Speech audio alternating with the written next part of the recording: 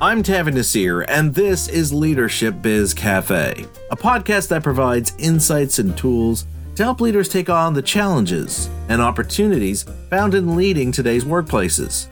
Leadership Biz Cafe is brought to you by Tavi Nasir Leadership, our leadership firm that offers keynotes and corporate trainings in both virtual and in-person settings that will help you to improve the way you lead and guide your organization's growth and future successes. To find out how we can help you today with your leadership challenges and discover your untapped opportunities, visit our website at tavinasir.com. And with that, let's dive into a brand new edition of Leadership Espresso Shot.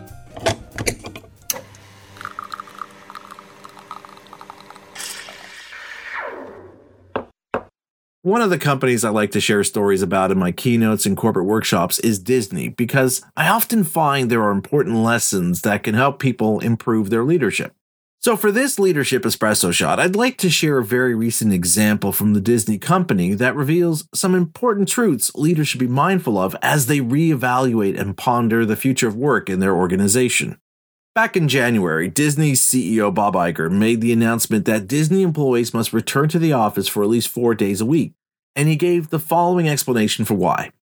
Creativity is the heart and soul of who we are and what we do at Disney, and in a creative business like ours, nothing can replace the ability to connect, observe, and create with peers that comes with being physically together. Now, there's nothing particularly noteworthy about what Iger says here, as many other high-profile CEOs have made similar statements to explain their decision of having their employees return to working in the office. What is noteworthy, however, is what Iger said a few weeks later in the Disney Q1 2023 earnings call. During that call, Iger announced that the studio would be making sequels to 3 animated films: Toy Story 5, Frozen 3, and Zootopia 2. Now, from a company that has made such wonderful and original stories like Up and Turning Red, doing sequels is certainly more formulaic than being creative. After all, for something to be creative, it has to demonstrate originality and imagination. It should spark curiosity because it encourages us to see and experience things in a new way. That's why it wasn't surprising to hear that days after Iger announced his company's return to office mandate, employees at Disney wrote an open letter, followed by a petition signed by over 2,000 employees, asking Iger to reconsider this policy. In their open letter, Disney employees wrote how Iger's decision would not only harm the company in terms of not-embracing change and being more agile, but that it also would bring harm to employees who needed flexibility. Not to mention the lack of discussion or seeking input from those impacted by this decision. But what really stood out for me was this quote they shared from Walt Disney to remind Iger of their organization's cultural values and history, as it also creates a telling counterpoint to these 2 decisions made by Iger. As Walt Disney said about his company, "Around here, however, we don't look backwards for very long. We keep moving forward, opening up new doors and doing new things because we're curious, and curiosity keeps leading us down new paths." Now, typically when I share a story about Disney, it's to illustrate something we can learn from them about how to improve the way we lead or how our organization operates and pursues long-term goals. But in this case, this story presents an important lesson of what we need to do differently if we want to not just survive the current period of economic and organizational uncertainty, but to thrive in spite of it. While there's no question part of your job as a leader is to ensure you get results, you need to understand that this isn't the sum total of your work. In fact, as a leader, your job is also understanding what you need to provide to encourage employee growth and development so that your employees become stronger contributors to your shared purpose. With the Great Resignation and quiet quitting, it was made clear to leaders everywhere, something that years of research had already conclusively proven. It's not enough for people to work for a paycheck.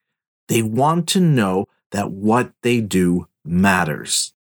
Indeed, what makes an organization a great place to work is that it offers a workplace environment where everyone has the opportunity to do their best. And it's up to leaders to ensure they're creating that kind of environment, which is a direct reflection of your competency as a leader. And that's why I wanted to share this story about Disney, because it demonstrates that there's a fundamental question leaders should be asking themselves. And that is, are you driven to get the most from your employees, or are you driven to help them deliver their best? In the case of Iger, these two decisions make it clear that they're not interested in getting the best, because Disney at their best is when they tap into that wellspring of creativity to create the unexpected, what they refer to as creating magical moments. And being creative means stretching and challenging the boundaries of what's possible, which includes when, where, and how employees work. Of course, it's not just Iger and Disney that's falling into this trap of focusing more on getting the most from your employees and your IP. Notice, for example, how much of the discussion these days around the future of work, including those results from the experiment conducted in Great Britain around a 4-day work week, focuses on productivity and employee performance and how such alternative work approaches lead to an uptick on both of these metrics. Again, while these are important, the fact is these metrics typically matter most to the organization and its shareholders because they reflect how we're getting the most from our employees. But what about getting the best? Just because we're more productive, are we also doing our best work? As John Maxwell points out in his book Leadership, your competency as a leader is not just defined by hitting goals, but in creating an environment that encourages your employees to grow and evolve. In the face of so much uncertainty, whether that be the global economy, potential layoffs, and the future of work, it's only natural that we'd want to stick to the familiar and safe. But leadership is never about doing what's easy and safe. It's about staying true to what your organization is about and why you collectively do what you do. So while it might seem like we're succeeding if we boost productivity numbers or employee performance, the real measure of our leadership is found in how much we succeed in helping our employees rise to their full potential and channeling those newfound abilities and insights towards helping our organization achieve its shared purpose.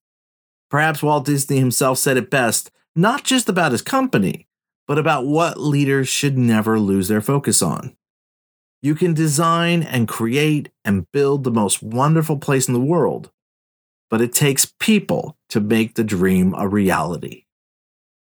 As you map out initiatives and make decisions for what you want your team and employees to accomplish over the next few months, take a moment to ask yourself through these measures, am I looking to get the most out of my employees?